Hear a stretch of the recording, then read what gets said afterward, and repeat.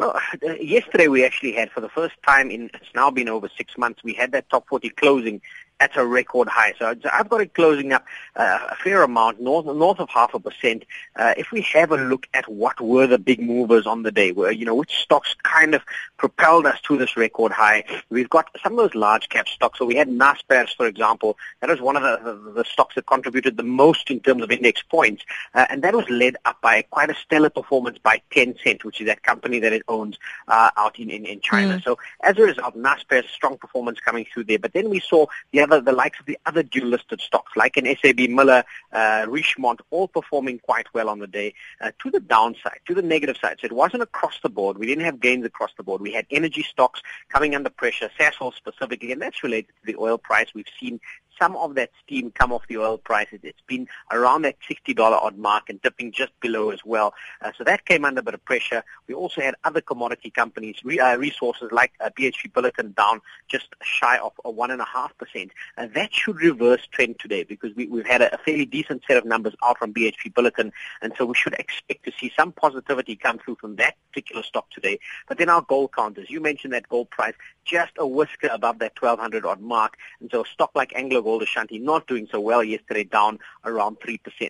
Can this extend? Well, we'll need to see. If we sustain this move above this record high, yes, we could possibly go, but lots of concern that, obviously the main driver of equity markets, the U.S. markets, S&P 500, looking very stretched at this point in time. I even see Goldman Sachs saying that they are expecting U.S. stocks, they're looking a bit stretched, and they're expecting those to come off a little bit. And unfortunately, if that does happen, we could see some pressure filter through to the local bourse. So as we open out today, I'm still vaguely positive, but it is with a very high degree of caution ahead of a lot of event risk, obviously with this pre-scenario. And then also Janet Yellen's testimony to Congress in the United States, looking for some hints in terms of what they're going to do with their rates as we go through the rest of this year.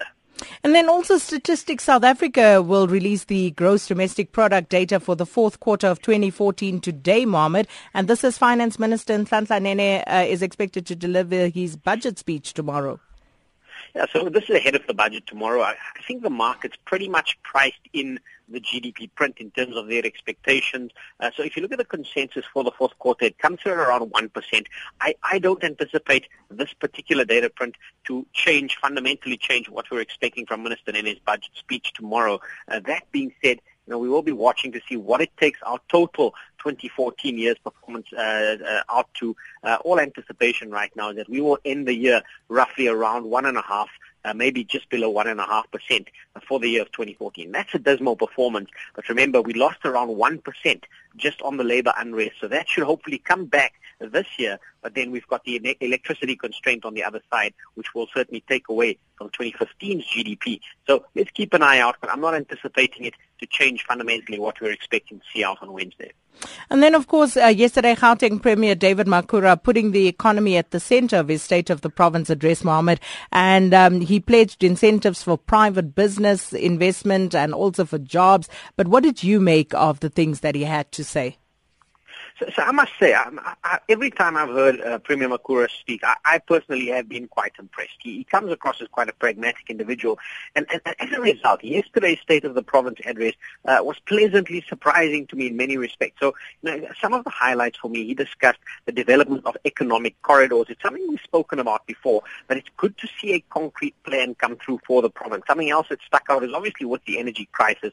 Premier Makhura saying that they're looking at rolling out solar panels on top of most of government buildings in the province as well. And that's going to generate, according to their calculations, between 300 to 500 megawatts, if memory serves, of electricity. I mean, that's fantastic, and I certainly hope we can roll that out. But then on looking after society, on the healthcare side, he showed a lot of empathy with regards to the state of healthcare facilities, and then also indicated that they're looking at rolling out e-health systems and so forth. So we're going to look for the detail on this, but I just get the sense that this is kind of a premier that's ready to roll up his sleeves and get this province going. And why this is good news, not just for Gauteng, but for South Africa in general, is we know Gauteng represents the engine room of the country from a GDP contribution perspective. So if we can get this province right and get some good initiatives going here, I'm pretty optimistic. Look, I'm a born and bred Gautenger. I'm a Joburg guy. And so as a result, I think we have quite a lot invested here. But let's keep an eye out. I saw a lot of very pragmatic practical instances come through out of Premier Makura's speech, but South Africa is fantastic at making plans. My challenge to the Premier, if I may be so bold, is to say, let's see the implementation.